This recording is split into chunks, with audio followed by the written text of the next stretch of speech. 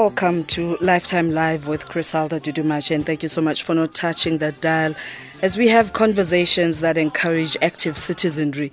And right now, those active citizens encouraging us to just look a little bit deeper into this abuse of state funds. I'm joined on the line by Dr. Dale McKinley, who is Chairperson of Right to Know campaign. Hello and welcome, Dr. Dale.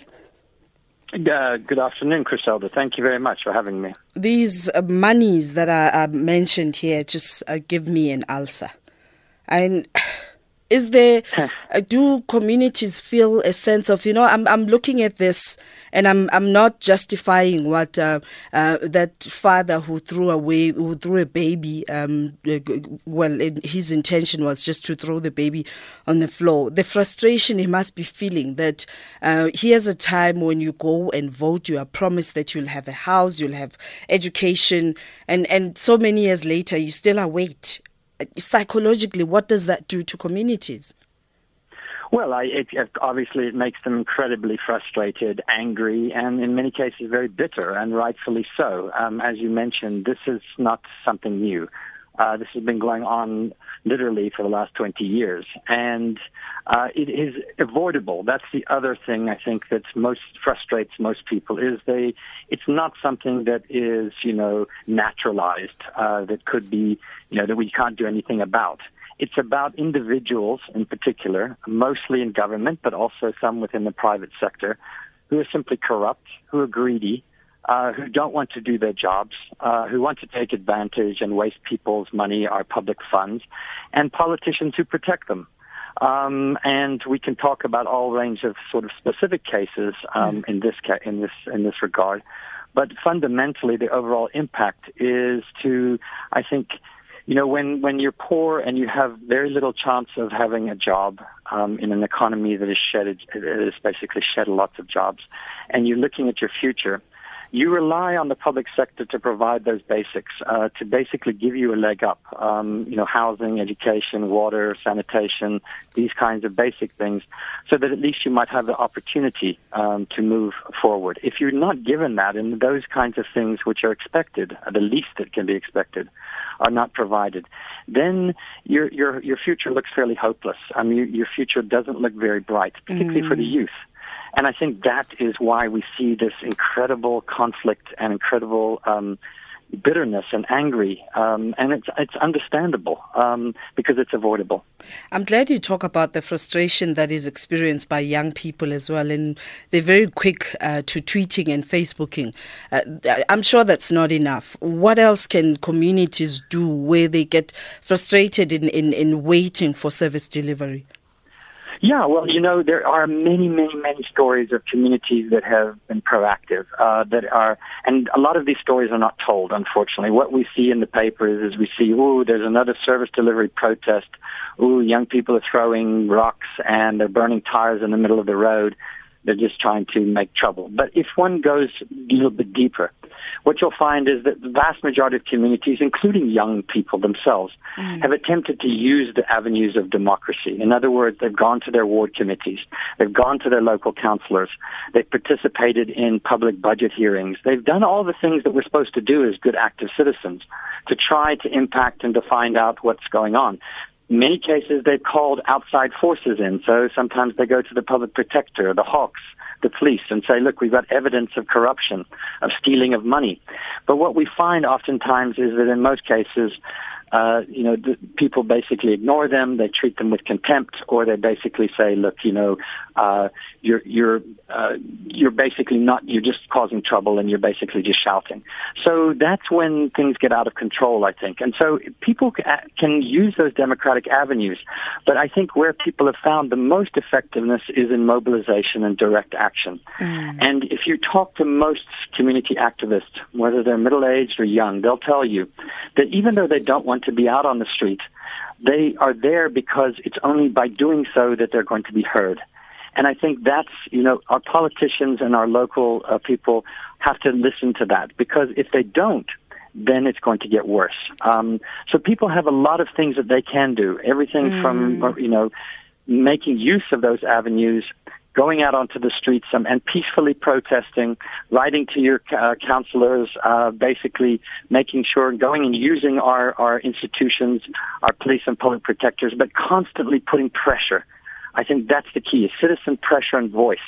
And eventually the politicians will listen. We've begun to see some positive changes already. And Dale, how do we then differentiate between, frustration for service delivery and elements of criminals that would take advantage of the situation? And sure. I mean, what can responsible citizens do in that case?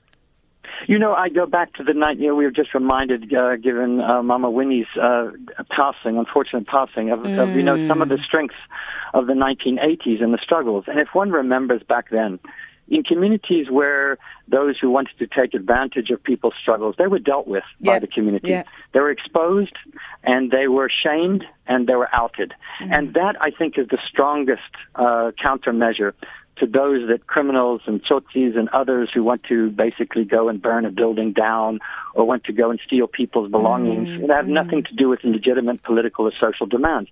The community, those are in the minority, and the community can expose them, and they oftentimes do. But it takes a collective effort to do that. So, and to report them and to ensure that the police actually do their job. That's the other problem, is oftentimes people are arrested and then, the next day they're out on the streets and they're back again. So to continue to put that pressure. And again, from my experience in our organization, we're beginning to see some fruits from a lot of these efforts, and people will, and authorities in particular, and our politicians will begin to pay attention and begin to do the right thing if they feel people are going to basically kick them out of their positions. That's the strongest thing that we can do, is to make sure that our democracy works. And I think people are beginning to realize that. All right, let's take your calls, 0891 104 207, and we also welcome your SMSs 40938, charged at 150. 1 to 3 p.m. weekdays. Griselda on SAFM. As a citizen of this country, it must be disheartening that whenever you see headlines of misuse of state funds by local municipalities, and you never get to hear about, the consequences thereof. And speaking to me right now is Dr. Dale McKinley, who is chairperson of Right to Know campaign, as we talk about active and responsible citizenry in ensuring that we oust those who are misusing state funds. And we take your calls right now, 0891 104 207. This is Lifetime Live with Griselda. All right, let's go to Felix in Nelspruit. Hello and welcome. Thank you so much for taking my call. Most welcome, Felix. Yes, actually it has become so bad that the people in power, who are supposed to be controlling our collective resources, have decided to abandon the people. Right now, in a hospital in Mpumalanga, Temba Hospital, we had serious issue of the department not providing what we need to do our job. We wrote the memorandum to the HOD. They took the memorandum, and instead of addressing the memorandum, what do? They called the police. They went to court and get a court verdict that we are not doing our job. Now, when citizens are rising up, are telling the people in power, please, there's a problem here. You are supposed to use our collective resources, to harness our collective resources in dealing with our collective problem. They abandon the people, they run away, and the workers that are rising up to raise issues, they go to court to get a court verdict against them. What type of a government is this? Sure. Are you from Mpumalanga, Felix? Yes. All right. Thank you very much for sharing that insight. And I guess, as we have these conversations, people are made aware that communities are getting frustrated. This can't carry on, especially where there's notable communities who are speaking up about the ills within their communities and misuse of public funds. Something has to give. Sabelo in Taung, hello. Good afternoon, how are you, madam? I'm great, thank you, sir. How are you? Hello? Hi, Sabelo, you live on air? Yes. Welcome. Hello? We seem to have lost Sabelo as we just check what's happening with that line. Let's take AK in Kwakwa. Oh, yes, ma'am. Ma'am, that's a very interesting topic you guys are debating there. But I'm much more interested on the point which the gentleman just made that while the communities are forwarding real grievances which do affect them, innocent people end up to be the one who end up to lose, like business owner, private business owners. Recently, in February, there was a community protest here in Kwatwa, and I ended up to be the one to lose my properties just because they wanted the local mayor to step down because they wanted electricity, which are legitimate grievances. But then when we as private owners end up to lose our properties, the government won't step in to assist you. As I am speaking to you now, 2 months down the line, I don't have any single income due to that particular protest. So these are the kind of things also which need to be managed somehow. Sure. All right, let's continue to take your calls and then we'll have Dr. Dale responding. Sanele in Germiston, hello, welcome to Lifetime Live. Hi, how are you? Well, I'm very well, thank you. How are you? I'm well. You know, with in terms of state funds, right, that taxpayer money, we need much more transparency and accountability as far as those funds are used.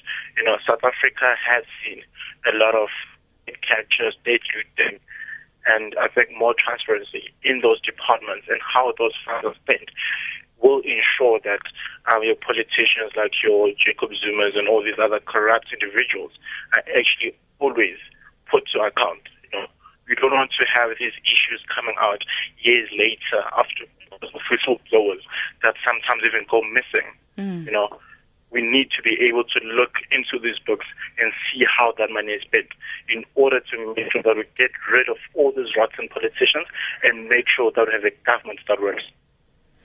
Thank you very much. And I think we have an SMS that is speaking to, a caller earlier on, that we do speak up. And unfortunately, we receive a deaf ear and a blind eye sometimes. This is KK, who is from Pietermaritzburg, saying communities have spoken out about problems at Msunduzi municipality about from audit disclaimer to large number of employees who were suspended for refusing to sign corruption deals, wasteful expenditure, and the list goes on and on. This is frustrating, Dr. Dale.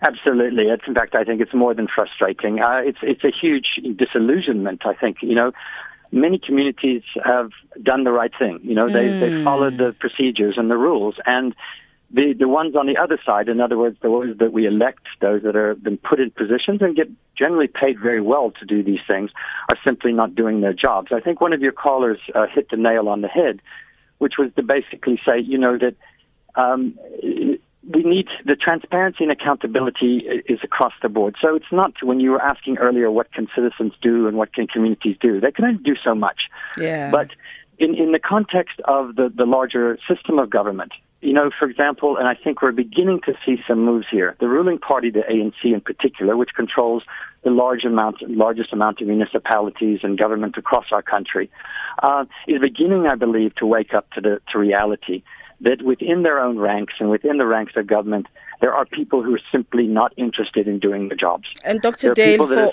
for those individuals, because we have to take the news now, for those individuals who have information and are frustrated by government, can Right to Know assist in any way?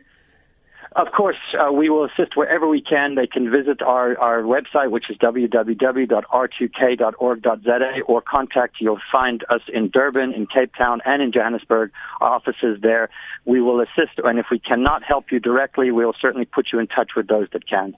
Thank you. Thank you very much for joining us.